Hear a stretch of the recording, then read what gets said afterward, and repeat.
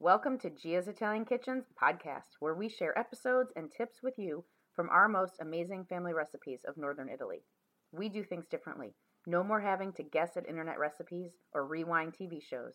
We chop, dice, and create together and prepare you ahead of time. Let's get cooking. Impact. You know, when I think about why am I doing that, or why is that my next idea?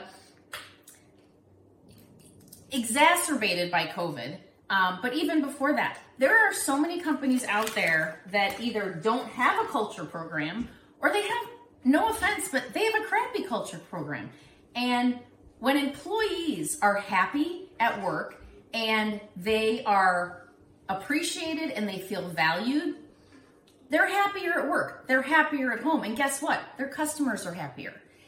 I have been in companies with amazing cultures. I've also been in companies with super crappy cultures, and you feel it as an employee. You really feel it. So that is what I feel like I'm being called to do, is like, how can I bring what we're doing tonight into an atmosphere that is going to make some team building for employees at companies, and that is sponsored and paid for by the company, to make these employees feel valued and appreciated. So that's my why.